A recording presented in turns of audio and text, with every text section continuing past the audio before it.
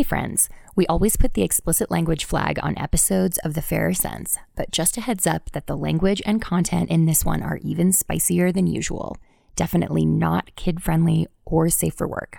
If you're not into that, maybe skip this one and we'll be back with you next week, but I hope you'll stay tuned because it's one of our favorites ever. Here we go. Welcome to The Fairer Sense.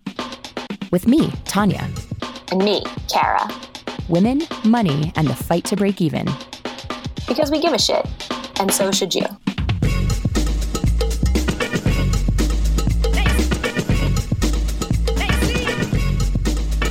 Today, we're talking about toxic masculinity. Hey, Kara. Hey, Tanya. I'm really excited to talk about gender roles and toxic masculinity today, and I have such a good top-of-mind example. Oh my gosh, hit me with it. You know I'm here for this issue.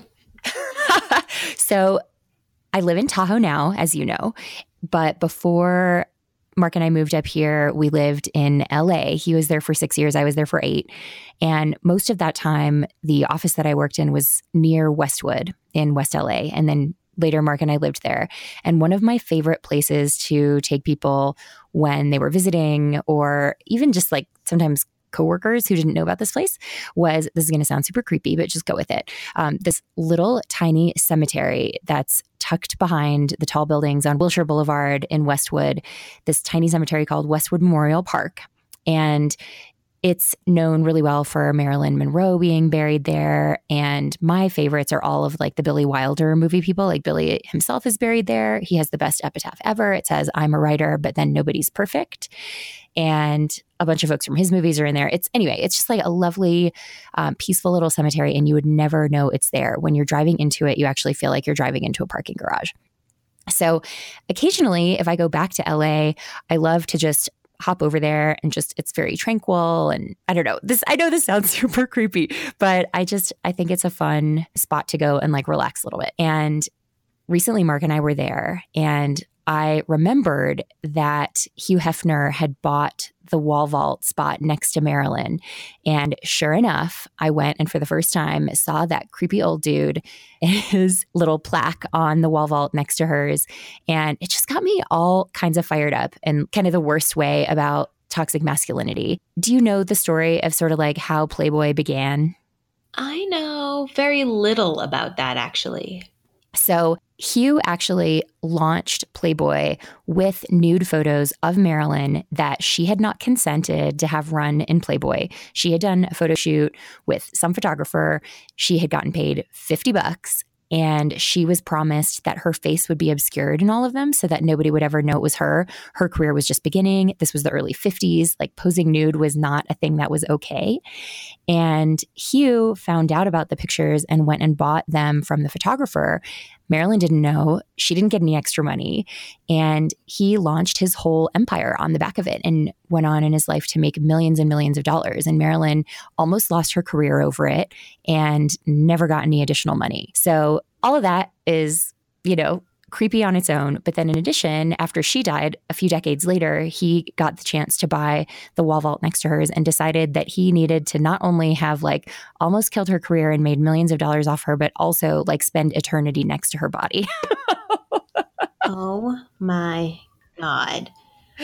So yeah, toxic masculinity. And then I was just looking this up because I was curious about it, about some of the details of it.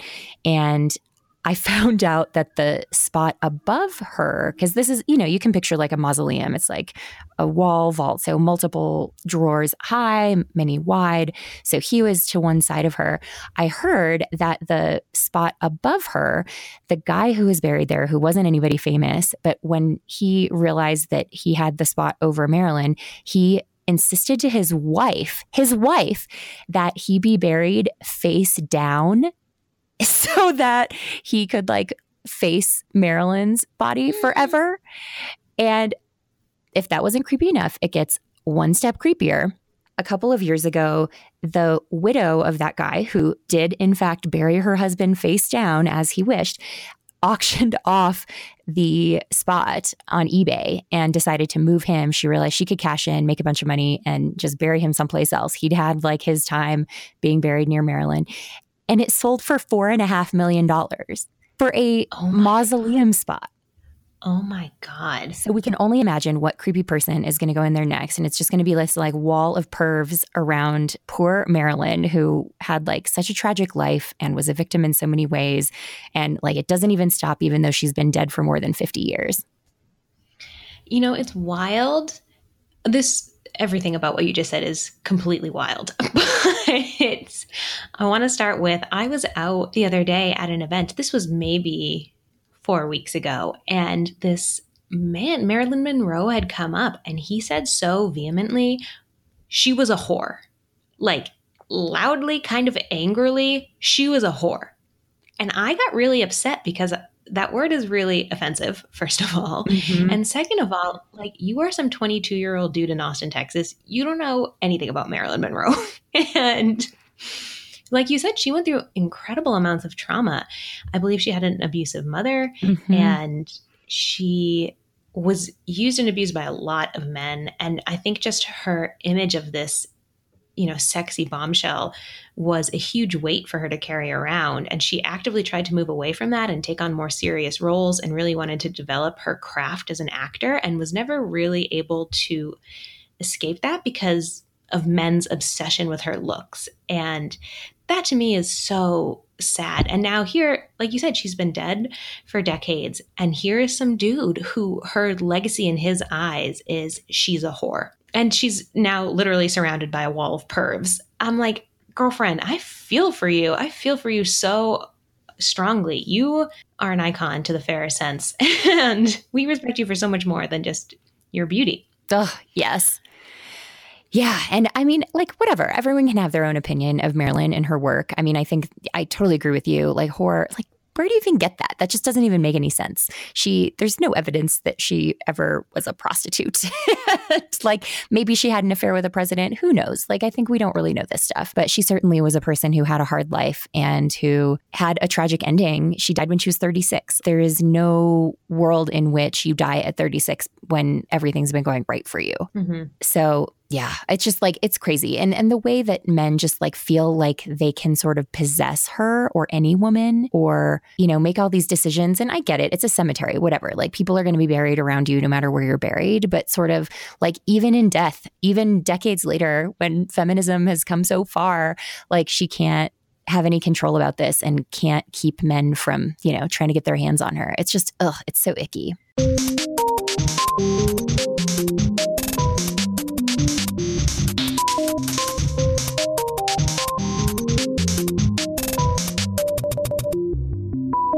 Toxic masculinity is this idea that stereotypes we have around manhood are geared towards dominance and control and power.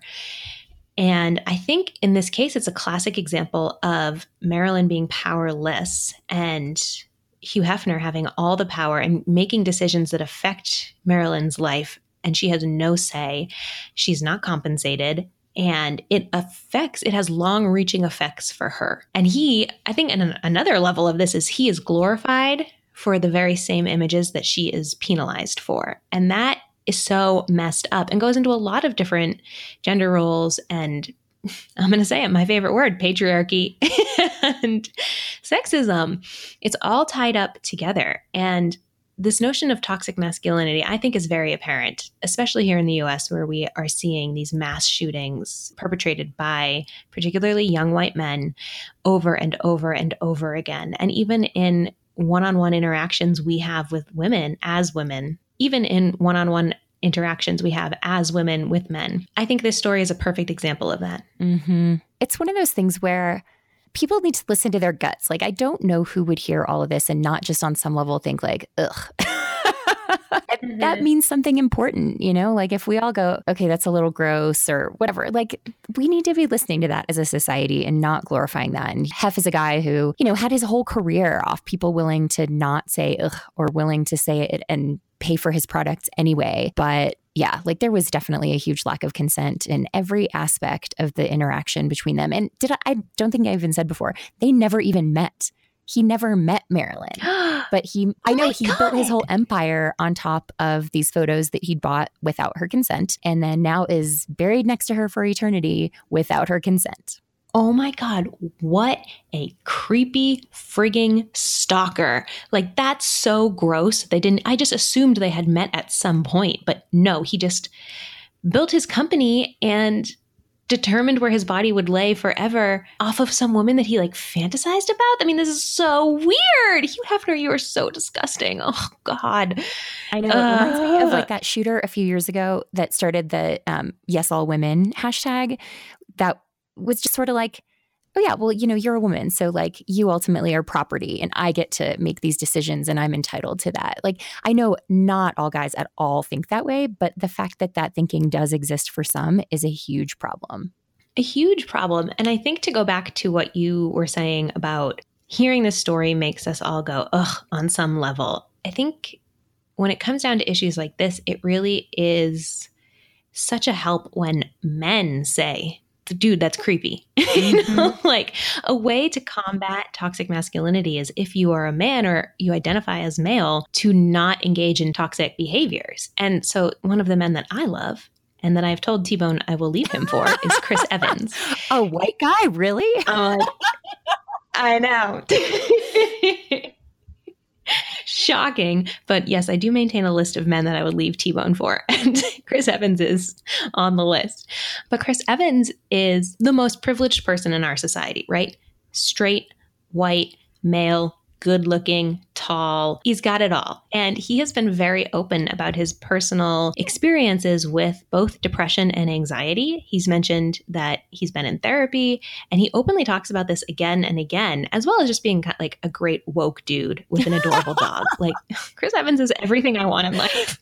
And there's this amazing video that I will link to. You can really find him talking about it in a lot of different places, but this one video in particular, we will link to in the show notes, talks about him turning down the role of Captain America initially. And they asked him why he did that. And he was like, they wanted 6 movies, which is a decade of my life. And I'm giving up privacy. I'm giving up all these other things. And then he says, and also, I have anxiety around doing press. And this is going to be a ton of press to promote all of these movies. And so I talked to my therapist. I talked to everybody in my life. And he says it so casually. He's not like, and so I went in and spoke to a therapist. He's like, yeah, I talked to my support network, including my therapist. And I think the more that we can have men in positions of power like Chris Evans saying things like, I go to therapy, anxiety is real, I've been depressed, like I cry, the better off we're all going to be. Oh gosh, yes.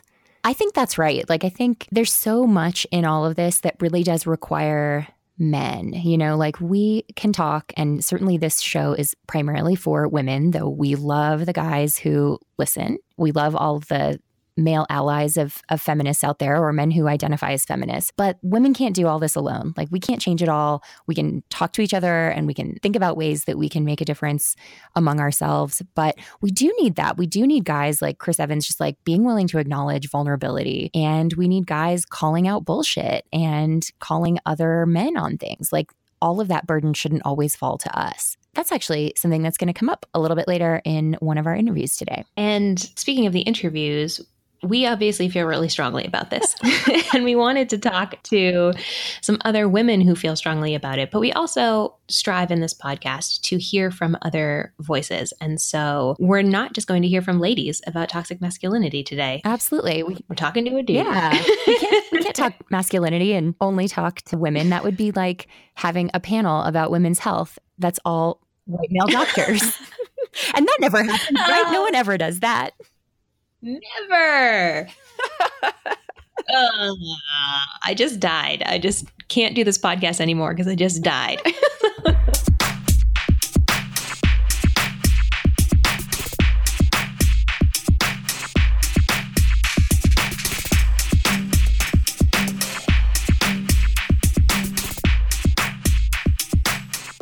I talked to my cousin Sam Donovan, who is a 2-time reality show loser.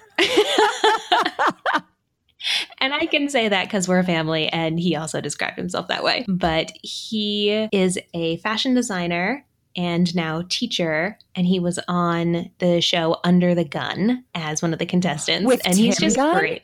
With Tim Gunn, the Tim Gunn. And so you can go see him on TV. I don't know what season. I actually haven't seen it myself. But everyone else in my family has, and we're all very proud of you, Sam. We wanted to get the perspective of a non-straight male. And so Sam is gay, and we talk a little bit about what masculinity means to him as a gay man and the effects of toxic masculinity and definitions of masculinity in his life. I just sort of tried to combat whatever stereotypes I have against masculinity and like shove it all down to that super vague answer of just like, you know, masculinity is whatever sort of characteristics that you sort of relate back to your own presentation of being a man. I don't know, as like a gay guy, like the kind of guys that I like am around aren't those like terrible, like, well, like a man is this and a woman is that. Because we don't really like have to think about women in that way. Like, I mean, it's just, it's funny being a gay guy because like you watch like straight people like talk about their relationships. It's like, oh, it's because she's a woman. It's, oh, because he's a man. It's like, no, we actually have those same exact problems. So you're just full of shit. You're aware of toxic masculinity and how harmful some of these stereotypes of men can be to men. And you're kind of living in a world where you're just like, I'm choosing to not accept that as the definition of masculinity. To me, masculinity is just aspects that are associated with someone who identifies as a dude. I think that's the world we all want to be living in. I mean, as you've come to this definition, like what do you see as toxic masculinity? Ugh. Just this idea that like there is only one way to be masculine. I think that that's the most sort of like toxic part, is that there's only like one, like if you're not what's that guy's name, Chuck Norris, like you're not masculine. I also think that like a big part of the toxicity in that is that when you're thinking of that as like the only way to be, you're also thinking of it as like superior to like femininity, and you start to like look at anything as that's not that like sort of like butch aggressive personality type as like weak or inferior. And I think that that's where toxic masculinity comes from. I completely agree. And that is really the root of sexism, right? Where people believe that masculine is better than feminine, and therefore men are better than women. And therefore we don't need to pay women as much, and we don't need to treat women with respect. And I think that bleeds into gay culture. It's been argued that homophobia is just misogyny that's been sort of like carried over to gay guys as a form of like oppressing them.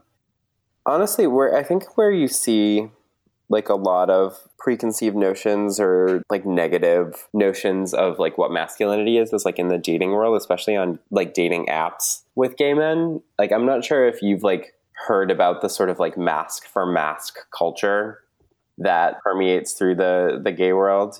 Actually, no, they don't really say mask guys. They just sort of say only into mask, which like hard pass on your inferior grammar usage. But I remember having a conversation a couple of weeks ago with this young man. I think that he was in his early 20s, and he like very clearly like was not like trying to present himself as anything that was like hyper masculine, but he like said that the only kind of guy that he was into on his profile text was masculine guys. And we had been having like this really nice conversation.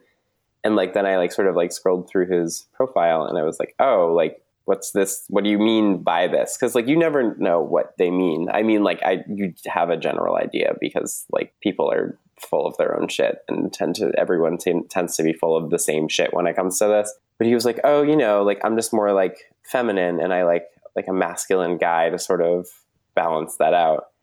And I was like, oh, all right. Gross. I guess we're going to get into this instead of just like making out in the back of a Toyota somewhere.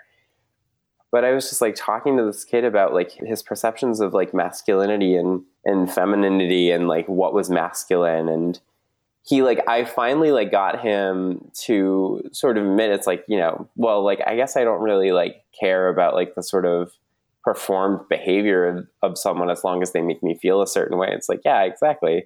Because like, you shouldn't just sort of decide that like, if someone performs a certain way, that they're going to make you feel a certain way. And actually, along those lines, do you find that there are any stereotypes of gay men with money specifically that you've encountered? Like, mask guys are better with money. I mean, yeah, there are stereotypes that like more feminine guys are somehow worse with their money, which I don't necessarily see.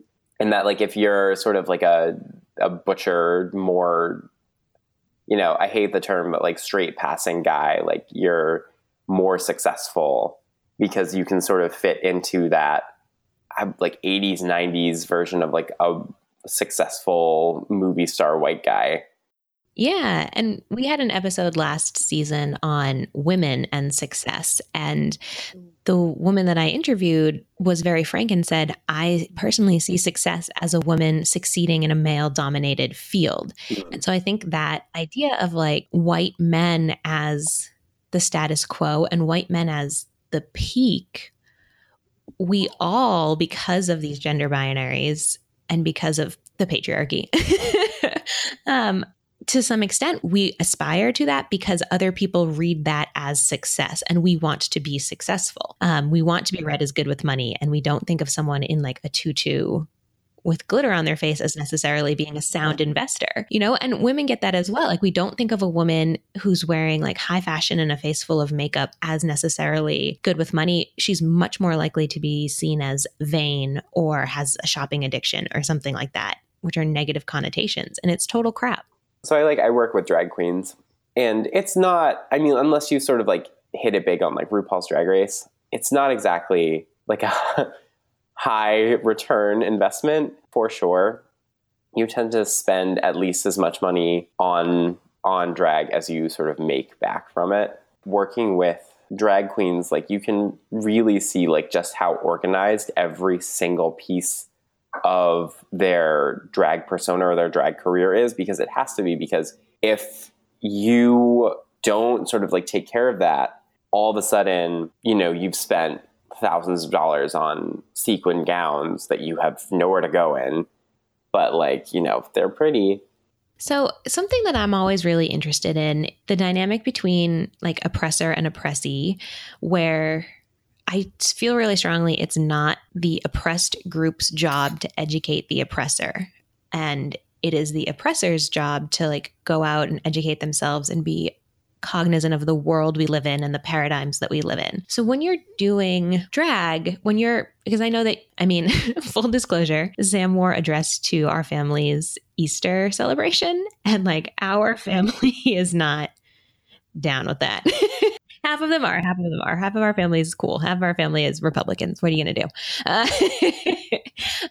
So, and that's like kind of drag, but it's not like full hair, full makeup, drag show, RuPaul drag, but it is clearly playing with gender binary and saying, yeah, I'm going to wear traditionally feminine clothes.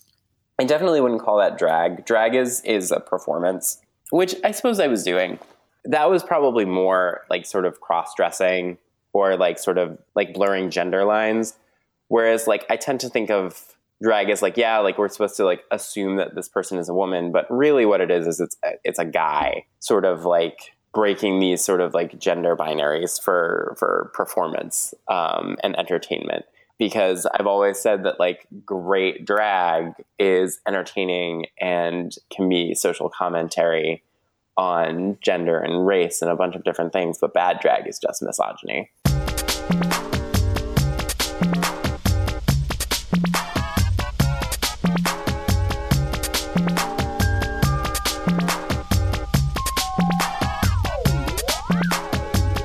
I'm super excited to share with you guys an interview that I did with the two anonymous lady bloggers behind the blog Bitches Get Riches. I don't know if we've talked about this before, Kara, but I do have kind of a problem with the word bitch. I don't like describing women that way, but I recognize that they do it as like a reclaiming the term and proclaiming their strength. And they are just super badass. Wait, I can't believe we've never talked about this because I too don't use the B word. I find it very offensive. Right on. And it's so like, I remember when they first popped up on my Twitter dar, That's Twitter radar, in case you weren't sure what I just said. I remember when they first popped up on my Twitter, I was like, ooh, don't know if I love this name, but I love the content. And now I'm just like, you ladies are amazing. And you obviously think the term is apt and you like it and are reclaiming it. So like, you do you. So they go by the blog author names Piggy and Kitty, obviously not their real names. And we're going to hear from them right now.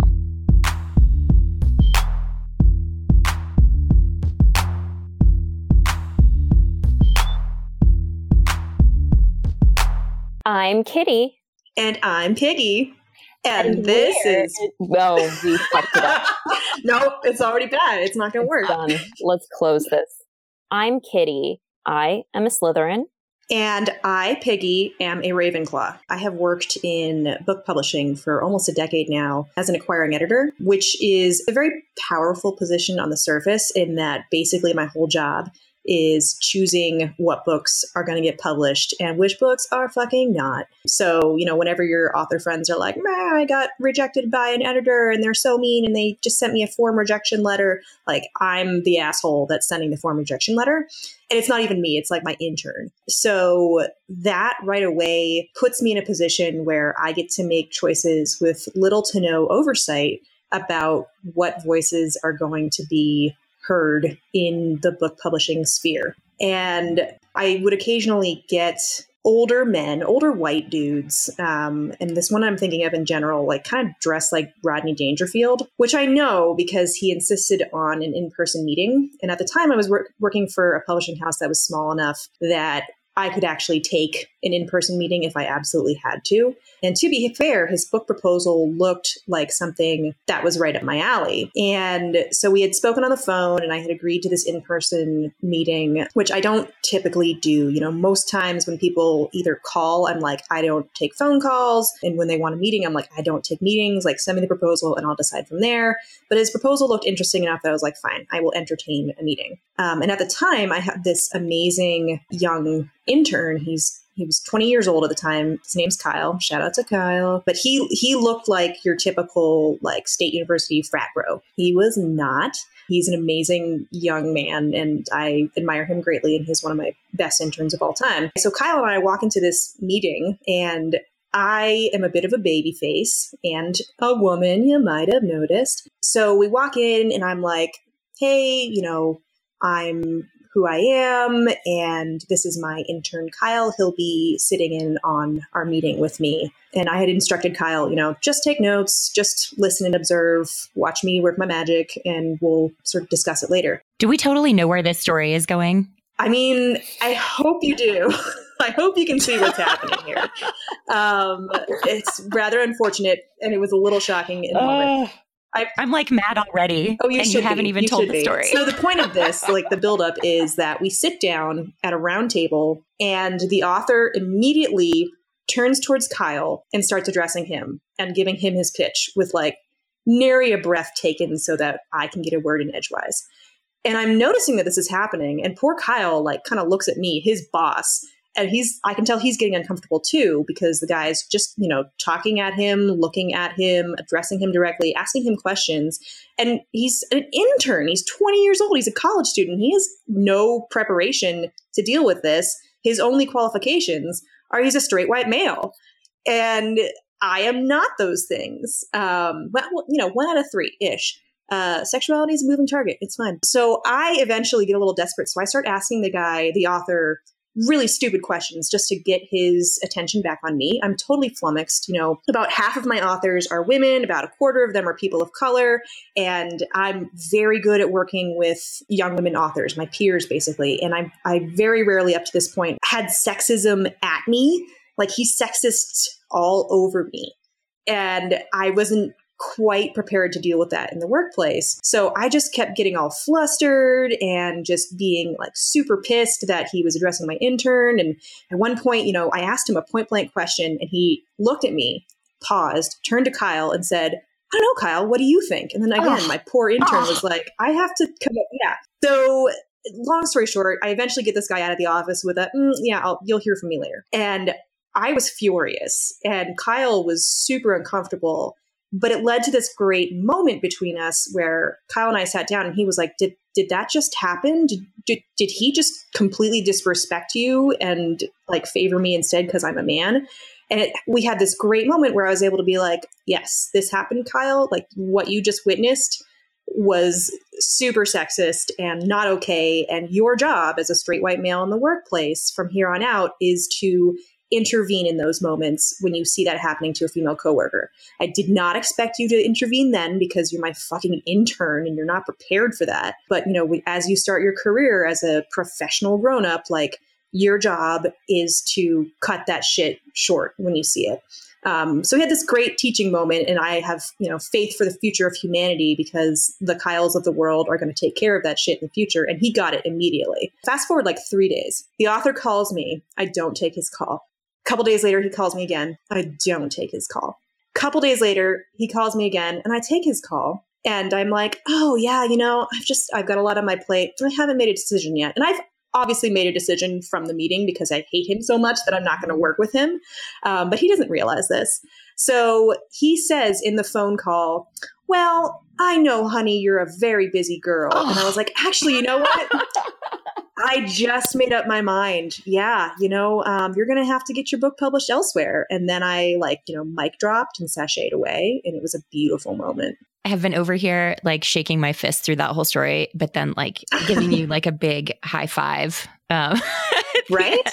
I self-fived and then I high-fived Kyle because he was like my sidekick in smashing that little patriarchal moment. I think that there's such an age-linked thing to all of this. I think of my first experience having something like that happen. I had the dream internship at NPR in DC, and they let us.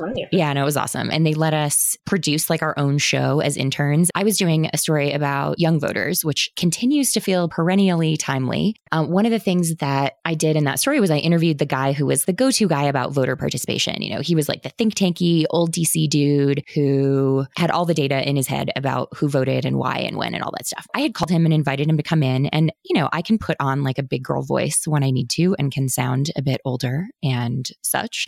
And so I'm sexy older voice. Yeah, totally. So I'm sure I fully did that to invite him. And I'm sure I did not tell him I was an intern, but it didn't matter. You know, I was doing an NPR story. It was going to be at the NPR studio. It was not relevant how old I was. And you should have seen though, like when he came and I greeted him in the lobby, like the way that his whole posture changed and his face fell of like, oh, I'm talking to a child. And he refused to like sit up straight where his voice was actually on mic. So he's way back here trying to talk. So he sounded terrible. He was like pouting. He gave like one word answers, which he had been on NPR dozens of times at that time. He freaking knew how to do a radio interview. Yeah, exactly. He just decided he didn't want to participate because I was a young woman. Here at The Fairer Sense, we get real about money. So how real would it be if we then shoved a sponsor message on you trying to sell you something you don't need? Not very. So we won't do that. But we will tell you about services we love that save you money on things you already use. That's why we are super stoked that Season 2 of The Fairer Sense is sponsored by AutoSlash, the #1 site for getting a great deal on a car rental. Because you gotta rent a car sometimes, right? AutoSlash is completely free to use, and on average, renters save 30% or more using it. AutoSlash searches all the major rental companies like Hertz, Avis, and Thrifty, so you won't end up in some sketchy no-name rental lot wondering what you've gotten yourself into. They do the legwork for you of seeking out the best discounts and coupon codes, so you save money and time. And they don't stop looking for deals when you book. Up until the day you pick up the car, AutoSlash keeps searching for discounts and will email you if they find a lower rate. It's like price protection on your rental and one less thing you have to think about. Why can't all travel be like that? Right. Use AutoSlash to book your next rental car at autoslash.com.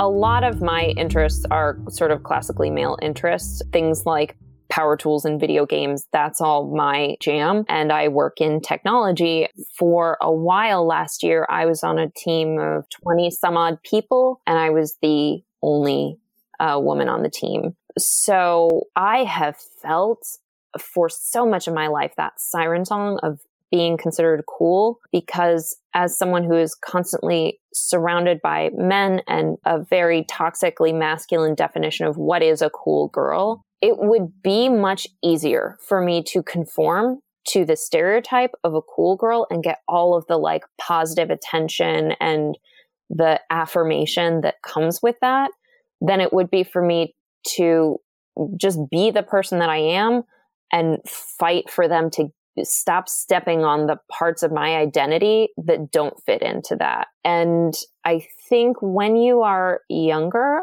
often you are in a position where you feel like you struggle so much just to fit in with people, to find your tribe. And when you finally find them, and they're mostly dudes, and they would love it if you like drank beer and loved poker and loved to say the word cunt a lot. Like, yeah, so edgy. I think it's super tempting to give into that, and you can get a lot of positive attention for that. I really think that the key to undoing this vision of the cool girl lies in women creating new definitions of what cool is. Mm-hmm. Because I think that cool girl stereotype is like, it's straight out of like Revenge of the Nerds. Like, it's a very old stereotype that kind of, I think, culminated around the 80s and the 90s of like the badass chick who's like super beautiful and doesn't know it and can eat anything, never gains weight, doesn't care about her appearance, but also she's beautiful and always wearing makeup, but she doesn't look like it. Like, oh my goodness, like that is such an old stereotype. And I feel like as the internet has democratized the ability to create media and get popularity and get an audience, more and more women don't need to rely on a male audience to craft stories about themselves. And they're able to put out like, hey, what if we told a story about a girl who doesn't conform to these things, yet who clearly is cool? And what if we build a new role model for what a cool girl can look like? And that kind of thing gives me a lot of hope, because I think it's scary to go somewhere where there's no blueprints, no templates, no feeling that like, hey, if I act this way, I'm probably going to get this kind of attention. It's scary to put yourself out there and think, am I going to be judged by my coworkers? Am I going to be judged by the people who I do my very important hobbies with? It's scary. It's super interesting thinking about the difference of audience or who you're here for. Kara and I, when we started this podcast, we've always wanted guys to feel welcome here. We don't want this to be a space where we're just like bashing dudes. Like, we will bash shitty dudes, no problem. But like, we don't have any illusions that like all guys suck. They don't. Like, most of them can be good allies if they just learn how to do that. At the same time, like, we aren't here for guys. We are here for women. We think we need guys to be a part of that. And certainly like guys have to be part of the solution all the way. But it felt like almost a radical thing to say like, yeah, no, we're doing this for the ladies. Yeah. we hope guys will come along for the ride. But so when guys like criticize the show or say like something's wrong with what you're saying, we're like, yeah, we're not here for you. Yeah, it's like we literally did not ask. And also like I like even the term toxic masculinity, like I feel like too many dudes focus on the masculinity part of that. Like, I've gotten criticism before for writing about toxic masculinity and patriarchy and, the straight white males.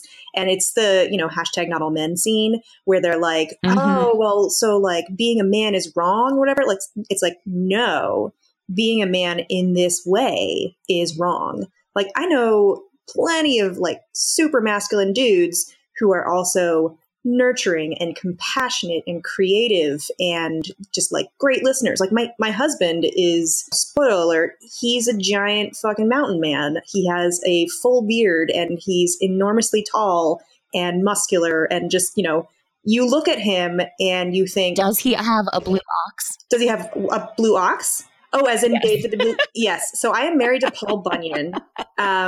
He could easily be mistaken if he was really swinging his arms while he walked, easily mistaken for a Yeti. It happens all the time. A very 7-foot tall man who is often found in a ravine or some sort of plateau of some kind. Yeah, like we cannot go camping without the paparazzi like hounding us. It's a little ridiculous, but God bless him. He carries that burden with grace. He looks like your schema of a jockey, redneck, ignorant asshole. And spoiler alert, he's one of the most well-read people I know. He identifies as a feminist. He works with children.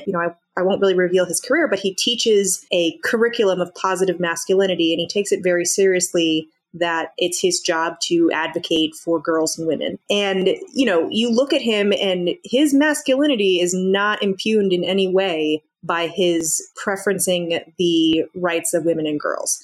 His, focusing on the education of young men to respect women and to, live by feminist principles does not in any way compromise his masculinity. So when I hear guys be like, oh, so I can't compliment women on the street. I can't even talk to a girl anymore. Like, God, come on.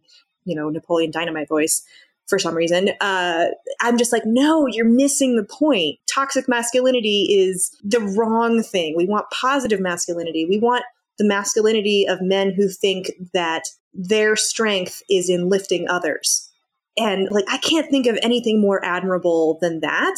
And yet we have dudes with their heads full ostrich stuck in the sand being like, well, there's only one way to be a man. And apparently that's toxic masculinity. It's like, no, it's not. Please listen. And you raised something I think super interesting, that talking about both your husband and your former intern, Kyle, two guys who look like a stereotype. I won't assume that you guys do this, but I definitely sometimes judge guys. I'm like, oh, that's such a bro.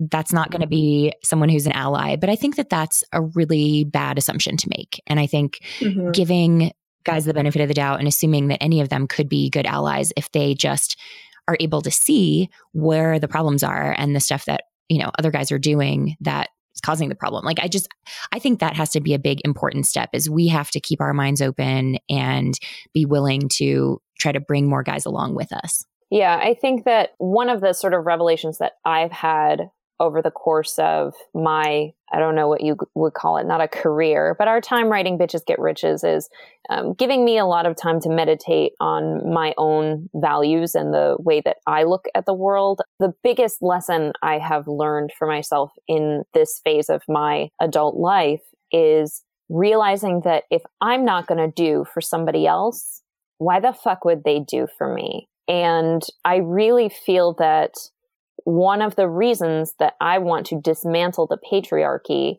is because it will make my life substantially easier. But it is not the only reason. It would also make my husband's life substantially easier. It'd make my little brother's life substantially easier. And because I really actually hate the whole I want to make life better for my daughters. You don't have to be related to anyone for you to want their life to be better. I want it to be better for all men and women everywhere. And I really feel strongly that I know some women get a little turned off by constant reminders that when the Me Too movement is in full swing, and I do see some women who are sort of irritated when someone says, women aren't the only victims of sexual assault. I know a guy who's raped by a woman and he gets no support, blah, blah, blah, blah, blah. And it's that's real. And I'm trying really hard to create an environment where that's not acceptable and where men aren't mocked or disbelieved or laughed at because of stereotypes that unfairly peg men as constantly in control of everything, always hypersexual, always out of it's such an odd toxic masculinity makes no sense. I'm just the way I feel so frustrated at all the expectations that exist for me as a woman. And I want to wake men up to the idea that they're allowed to be frustrated about the way that they are expected to be, because it's a two-sided coin. For every expectation there is about what a woman is and is not, there is expectations about what a man is and is not. Girl, preach. And neither of those things are fucking helpful. Even when they are benevolent, they're bullshit and I don't want them. Yeah. This is going to be really hard for you to edit. We're super good at this. There's too much gold here. This might have to be 5 episodes. Yeah, you're fucking welcome. Can I be really vulgar? Oh, yeah, do it.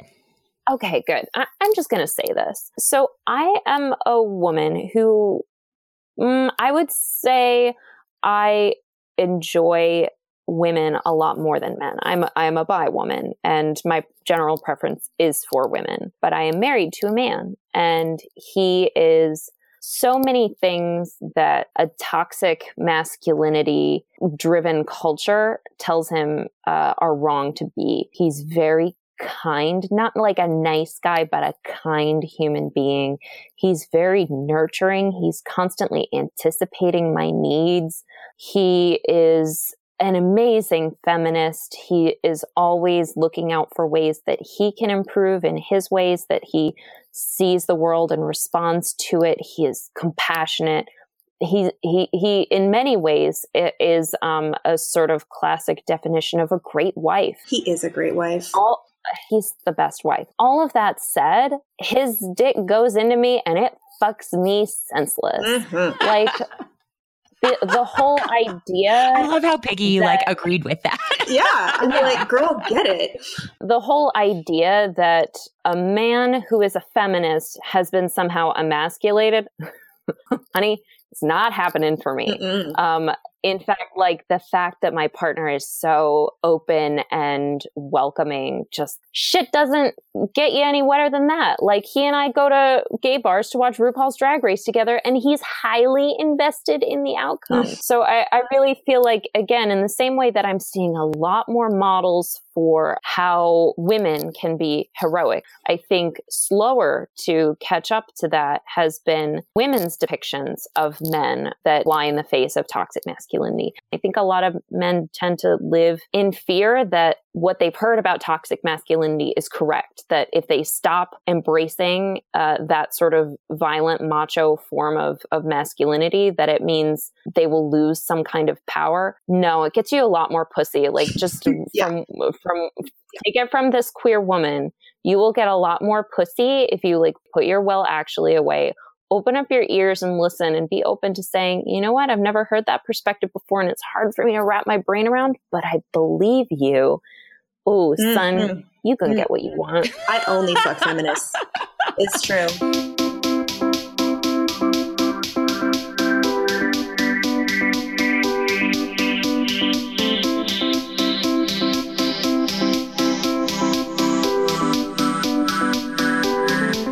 Something that strikes me in both of our interviews and in our daily lives is how we are living in a world that is just using straight white male as the default, and everyone else is the other and therefore the lesser.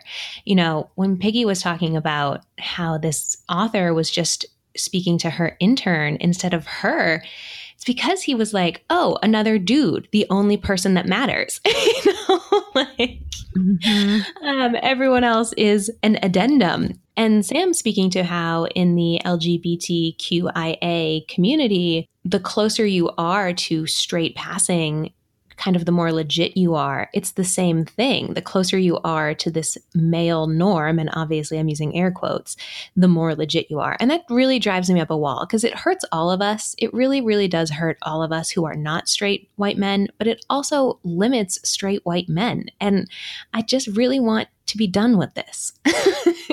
Yeah. And there's so many ways that I think we keep reinforcing this idea. Like after the movie A Wrinkle in Time came out recently, which is the classic children's book, and it was directed by Ava DuVernay and starring Oprah, Reese Witherspoon, and Mindy Kaling. It's just like a beautiful, lush, love-filled, amazing movie, also starring Chris Pine, a handsome white male. But he was not the one on the posters, as he shouldn't have been. And it was super interesting how the posters featuring like 3 powerful women looking beautiful and strong and smart and compassionate on the posters.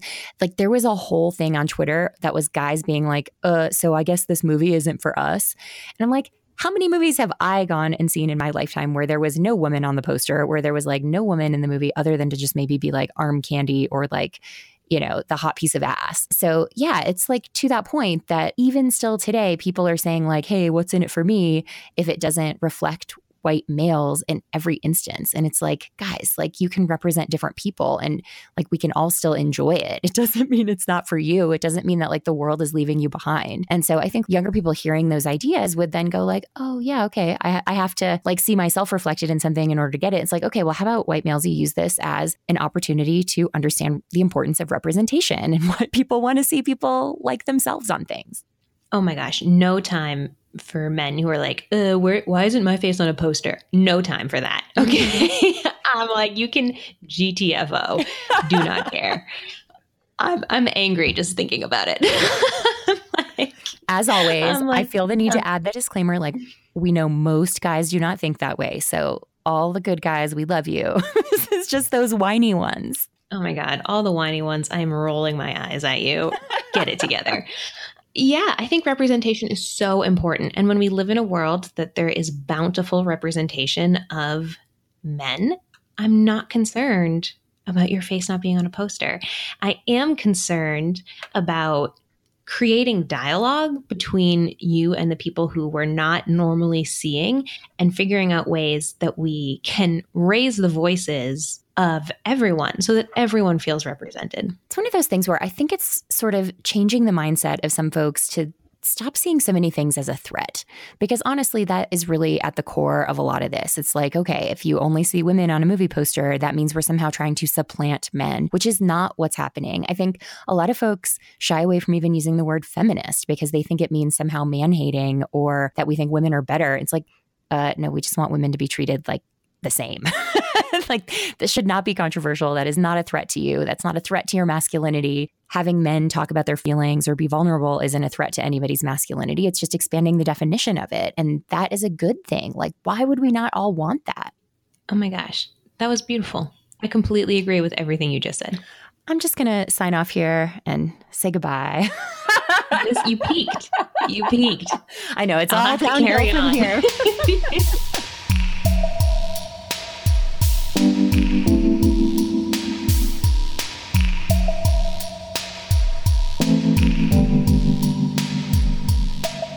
The thing that really kills me about toxic masculinity is that it does affect our money as women, and it affects money in general. I think Piggy's story again, where think about this, if we have men running the workplace who don't feel comfortable talking to women or wanting to hire women, women are going to get boxed out of jobs and whole career tracks. And to Sam's point of in the gay community feeling like, yeah, the people who are as close to straight passing or who present as more masculine are seen as more successful. This hurts our money. It perpetuates stereotypes of, oh, well, flamboyantly gay men aren't good with money. Oh, well, women aren't good at money. Women aren't professional. And that's not true. I mean, there's so much in all of this. Like, I think that it's the toxic masculinity voice that's saying in light of the Me Too movement, the things that are like, oh, so I guess I can't compliment a woman ever again. Like, okay, if you really think that that's what this is about, then like, yeah, you probably just shouldn't talk to women at all. But that's like a flip thing for me to say, of course. The truth is that if we're letting people walk around with that view, like that's going to hurt women too, because you see people saying like, oh, well, I couldn't hire a woman, like the freaking Tony Robbins example where he was talking about his powerful friend who didn't hire the most qualified candidate because she was really attractive and he was afraid of what it would be like to be around her. Like, whoa, bro, that is your problem. Why are you punishing her? But that's where we are. Like that is still very much the reality for a lot of people. And so that's why in a money sense, it's so important to talk about this and to try to fight toxic masculinity and push back. And especially guys, for you guys to step in and point it out and call it out because it does punish a lot of people who are not the ones at fault. Because we do live in a patriarchy and women's voices are harder to find. People don't want to do the work to go find them. But I saw this tweet after Beyonce performed at Coachella, and it was like, the next time someone tells you they can't find a woman of color who's qualified for a role, remind them that Beyonce found 10 Black female violinists. And I'm like, damn. I saw that too. I'm like, I am using that. I am going to say that. Yes, I've used it here and now. It may require more work for you to go find a woman or a person of color or, insert oppressed group here, but do the work. It takes work for us to succeed in a patriarchy. So look past the first 3 resumes, take a look around the room and introduce yourself to the woman or the person of color who's standing there. Take the extra 10 seconds and do the work, because that really does have repercussions for us and our money. Or if you're in the camp of saying, well, I'm not going to talk to women, or I'm not going to hire women because that might be a liability issue for me, do the work of looking at yourself and of getting better and, just treating women like humans and not like sex objects all the time, or not as objects to be possessed and to be buried next to. Ugh, amen. Oh my God. Amen.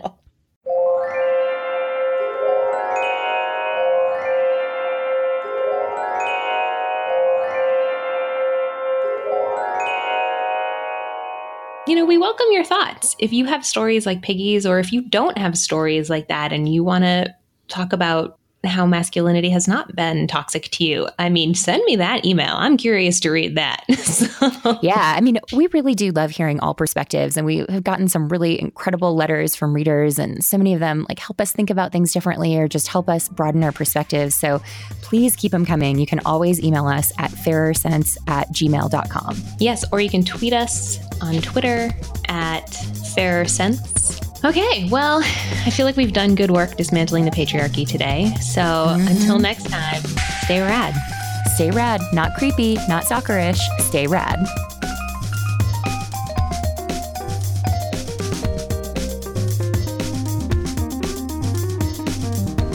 The Fairer Sense are me, Tanya Hester, and the world's best co-host, Kara Perez.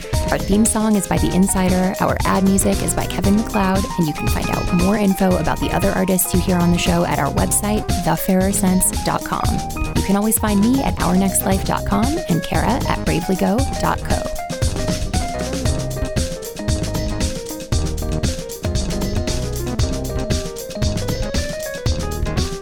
And I'm going to talk in my big girl voice so I don't get any stupid hate mail. That should go in the trailer.